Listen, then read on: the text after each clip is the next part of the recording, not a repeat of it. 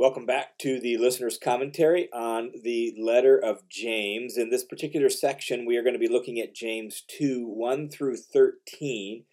And in this paragraph, James takes up the topic of favoritism. And the way the whole section works is like this. The very first verse, 2:1, states the topic of favoritism. Then in the next section, James gives an example from his cultural context of one particular type of favoritism, not the only type, but one particular type, in his case, rich versus poor. And so he gives the example. And then coming out of the example, what James does, beginning in verse 4, is he begins to list off reasons why favoritism is wrong and goes against our Christian faith. And then at the end, he wraps it up with calling us once again to live out the law of love and to not practice favoritism. So that's sort of an overview of this section. So you have the topic, you have an example, you have the reasons not to practice favoritism, with a conclusion to practice the way of love because love and mercy is greater than judgment. All right, that is the paragraph. Now let's look at the details of this section. Why should we not practice favoritism? That's the question that he's going to answer. And he begins this in verse 1 by stating the topic. Chapter 2, verse 1 says, "My brethren, do not hold your faith in our glorious Lord Jesus Christ with an attitude of personal favoritism." A couple notes out of that section before we even look at the topic. Just notice the way Jesus described. It's a beautiful description of Jesus by James, his half-brother, right? Like, think of this, that James, the brother of Jesus, is writing this, and he describes his brother this way. The Lord Jesus Christ, the glorious one, the one of glory. Notice, Jesus is his name. Christ is his title almost. It's Messiah. It's the anointed one, thus the idea of king. He's also called Lord, which may not be that surprising to us, but here an early writing by a Jew identifying the man Jesus as Lord, and the word Lord, kurios, was the regular translation for the Hebrew Yahweh in the Greek Old Testament. And so that's just striking and surprising for any Jew, yet alone one who you grew up with this one. He was your older brother, right? Your older sibling. And then he describes him as glorious, of glory, probably communicating that idea just of his power and his great, maybe even connecting it with the Shekinah glory of God that's well known to the Jews from the Old Testament. That is a really magnificent, very glorious, very high description of Jesus, and apropos, I think, for the particular topic. If Jesus is this glorious, if Jesus is this magnificent, don't think of yourself all high and mighty, and don't get too caught up by people who present themselves all high and mighty. So I do think the description is apropos for the topic, okay? And the topic, as he states, is personal favoritism, and that phrase, personal favoritism, is literally means to receive the face of. Remember, their culture is an honor and shame culture. There was well-known stratification of classes within their culture.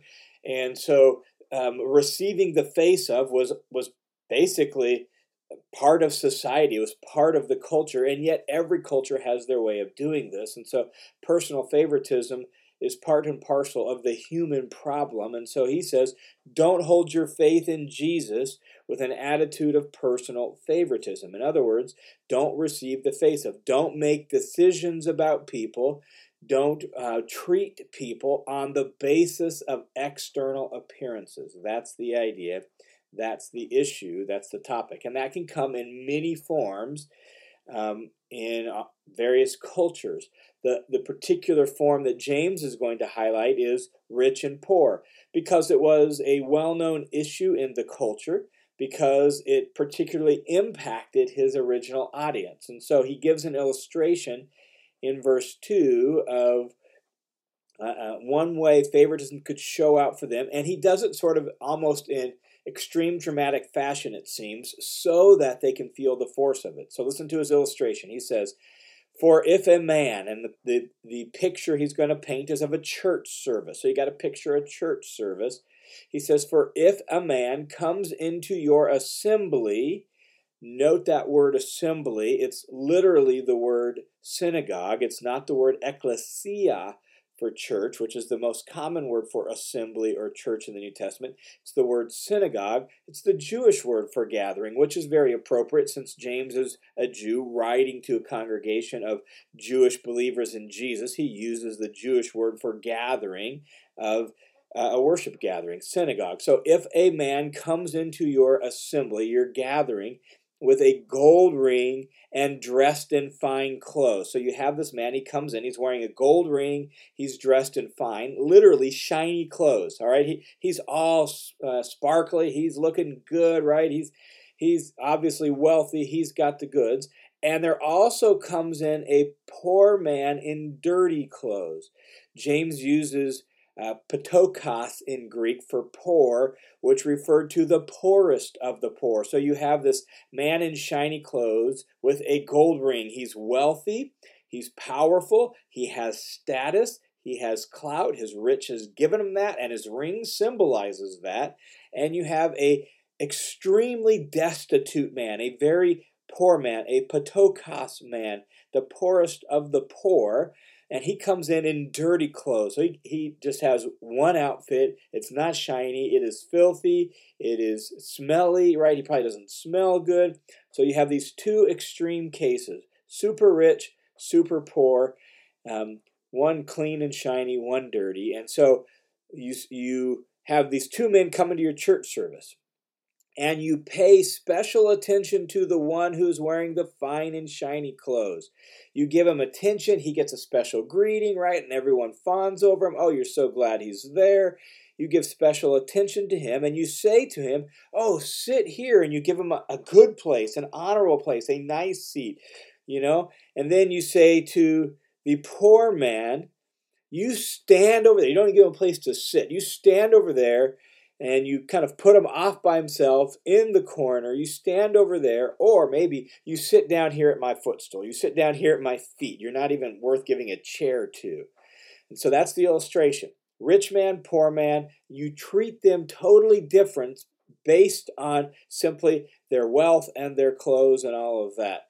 And so James asks as a follow-up to the illustration in verse 4, if you do that, have you not made distinctions among yourselves and become judges with evil motives?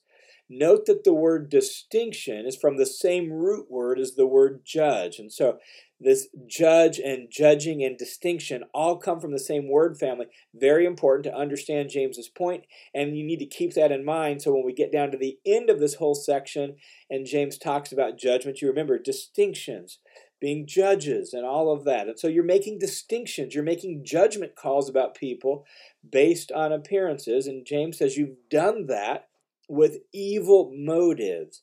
Literally with bad thinking is the idea. It has to do with your reasoning is out of whack. Your thinking and your reasoning and your judgment skills are poor. You're not thinking clearly about things.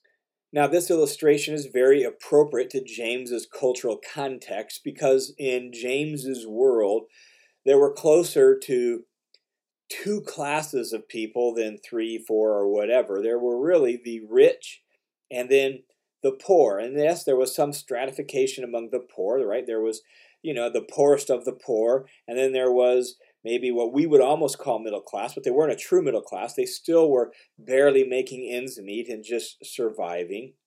And then there was the wealthy, and James has obviously highlighted the ultra wealthy. And in James's cultural context, the wealthy were really only about 1% of the population, and yet they controlled almost all the wealth.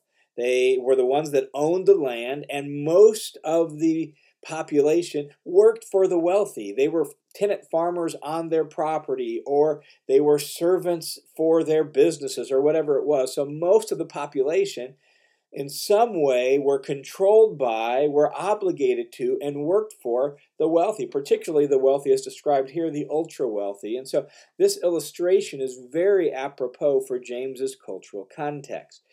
And yet, we know that personal favoritism, James knew that personal favoritism took on many different forms regardless of just or other than just wealth. Sometimes in our cultural context, it could be education, for example. Somebody has a college degree and other people barely graduated high school or didn't graduate high school, and we have a sense of favoritism and treatment towards them. Or could be family background, could be race, and racial issues can lead to favoritism and making distinctions and treating people purely by the basis of appearance. Could be suburb versus ghetto. Simply could be your appearance, super attractive, nice, well put together appearance, and a little more slovenly or overweight appearance, right? We can make distinctions on a variety of different reasons and practice favoritism for that. James's point isn't to limit this to purely wealth issues. He's really the topic is the broader topic of personal favoritism in all its various forms. The illustration is just one way it might show up, the way of wealth. Now, James then is going to deal with this particular kind of favoritism because it was so apropos in its cultural context. It was the most prominent way that his audience was experiencing this. And so the reasons he's going to give have to do specifically with wealth and poor, and they'll teach us some things about that. But it's certainly not the only way to practice favoritism. All right?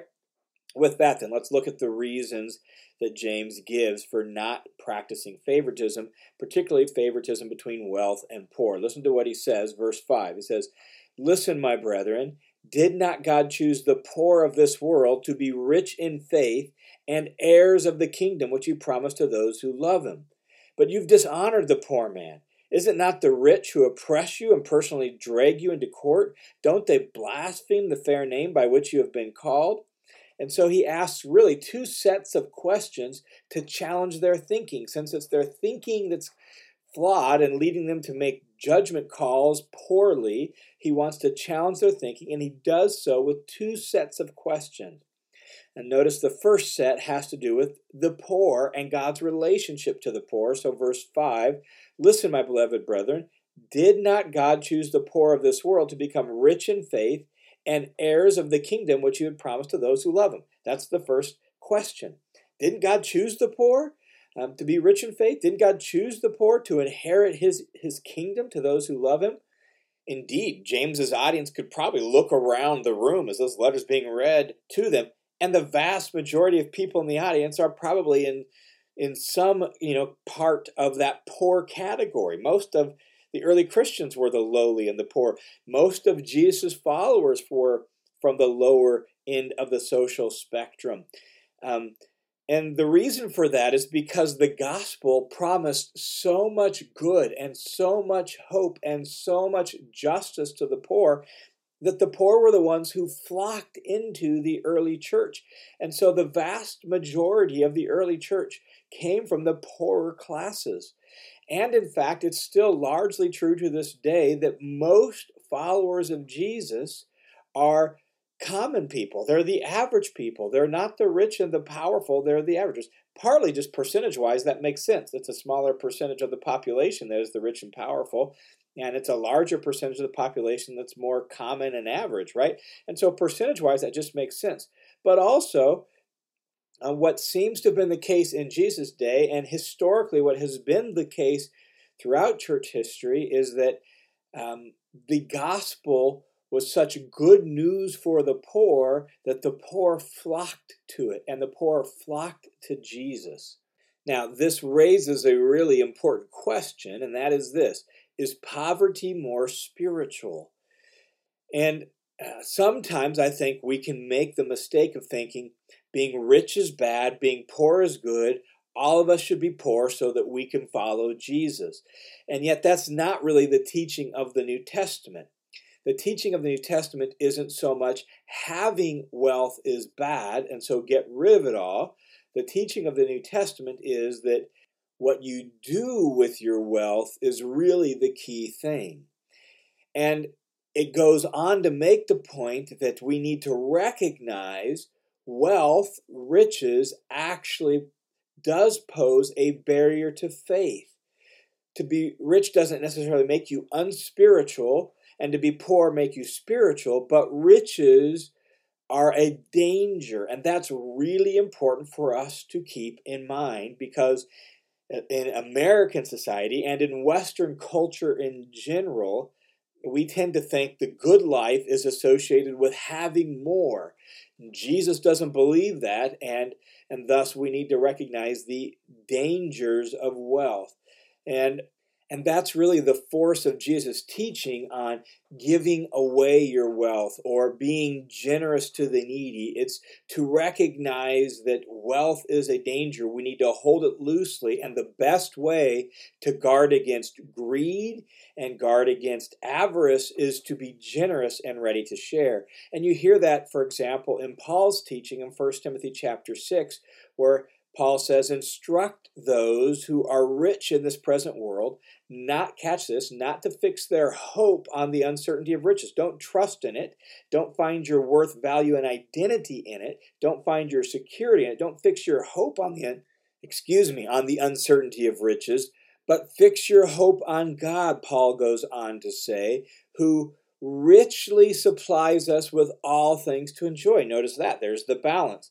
Don't fix your hope on it, but you can enjoy them as a gift from God. And then he goes on to say, instruct the rich to be generous and ready to share, storing up for themselves a treasure for that which is life indeed. And so that's the balance. Enjoy them as a gift, be generous and ready to share, don't fix your hope on them. And so the consistent teaching of the New Testament is that wealth is not in and of itself bad, but it is dangerous. We need to recognize the danger.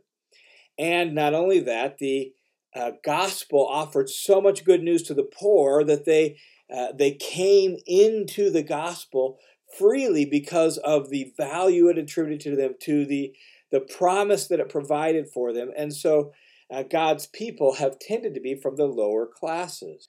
And yet Jesus welcomed rich and poor alike. He welcomed people from across the social spectrum, from across the racial spectrum, from across the religious spectrum. Jesus welcomed all people. And that really is James's point here in James chapter 2, is don't have personal favoritism. That goes against the way of Jesus. Also notice there in verse 5 that the poor are not welcomed into the kingdom because they're poor. That's really important. They are welcomed because they are rich in faith and they love God in verse 5.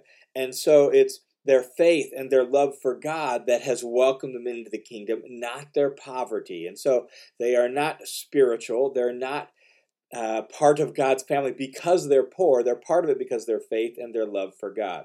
Now, James goes on in continuing to ask these questions and challenge our thinking about personal favoritism. He goes on in verse 6 to say, but you have dishonored the poor man. And then he asks this question, is it not the rich who oppress you and personally drag you into court? In the ancient world, the rich were allowed to initiate a lawsuit, and the poor were not. You couldn't initiate a lawsuit against a social superior, which seems totally backwards and really is, and very unjust, but it's the way it worked.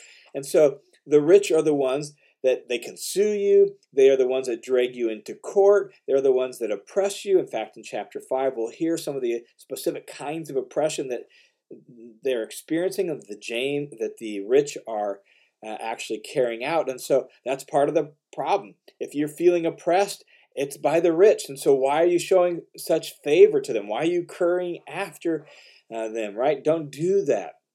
And so he says, do not they, the rich, don't they blaspheme the fair name, meaning the name of Jesus? Don't they blaspheme the fair name by which you've been called?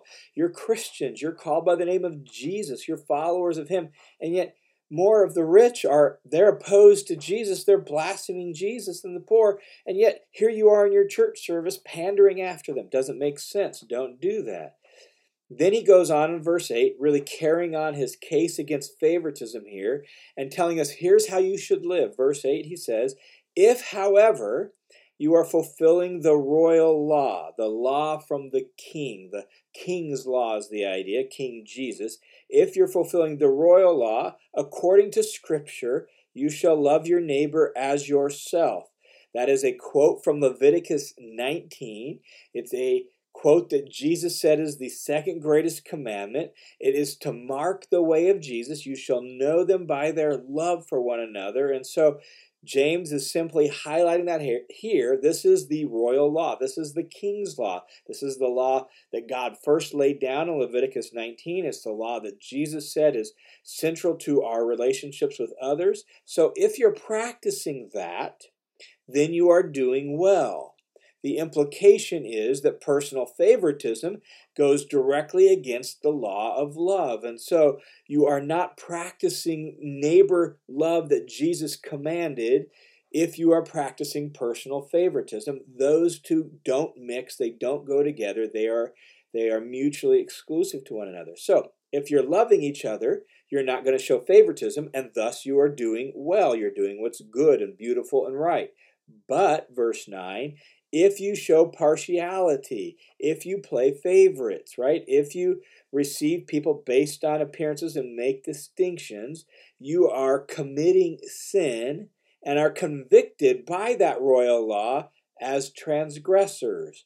The word transgressor, in distinction to sin, though there's obviously overlap between them, the word transgressor enunciates stepping out of bounds, going against a very clear and specific instruction, not just a general sense of wrongdoing, but violating a specific command. That's a transgressor. And so we have a very specific command that makes favoritism wrong. Love your neighbor as yourself. And so if you're showing partiality, you're violating a very specific command, and thus you're sinning, and you're a transgressor. You're convicted. Whether you feel convicted or not isn't the issue. You are. You've broken the law.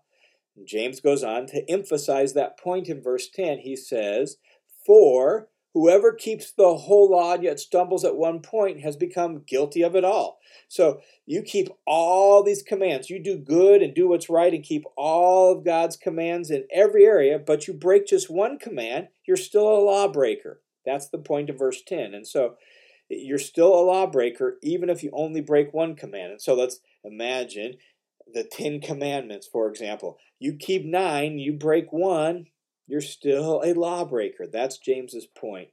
And so he gives some examples, and he actually pulls them from the 10 Commandments. Verse 11, "For he who said, 'Do not commit adultery,' one of the 10 Commandments. He who said, 'Do not commit adultery,' also said, 'Do not commit murder,' another one of the 10 Commandments. Now, if you don't commit adultery, but you do commit murder, you still become a transgressor of the law. You've still broken the law, and thus you're a lawbreaker."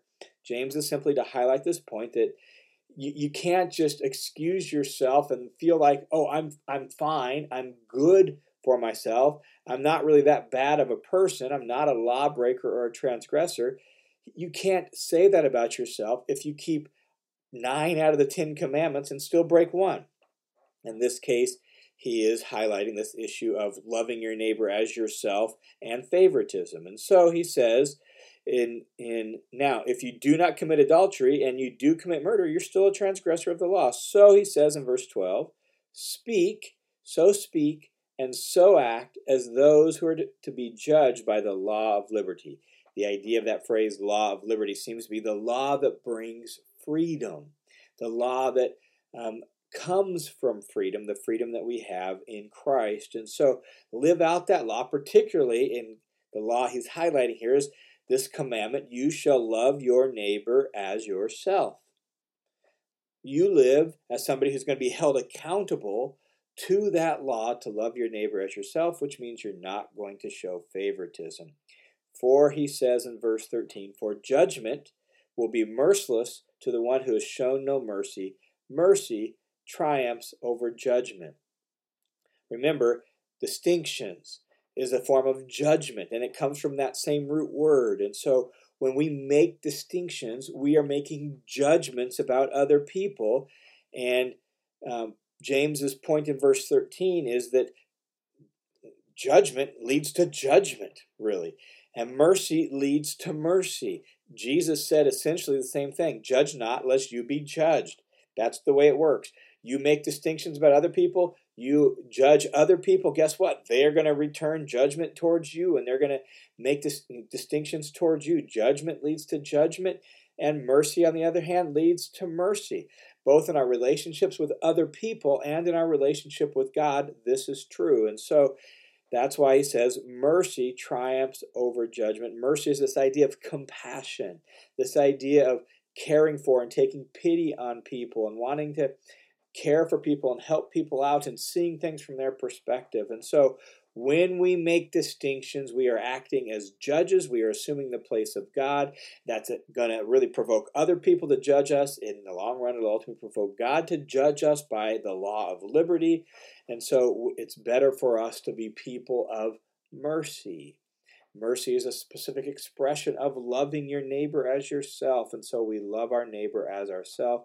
And that mercy will triumph over any form of distinction making, personal favoritism, and judgment that finds its way in our heart. So the ultimate solution to personal favoritism and the judgments that it makes is to fill our heart with love and compassion and mercy for other people. So to summarize, personal favoritism is wrong because it puts us in the place of God, and we act as the one who is going to evaluate and judge other people, which is a role only God should do. And it often causes us to make judgments contrary to God's very own kinds of judgment.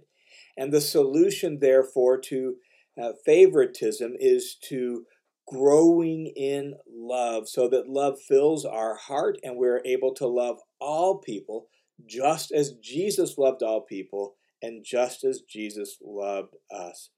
When love fills our soul, we will not show favoritism or play favorites or make distinctions about people based on appearances. We will actually treat all people with mercy and compassion and kindness.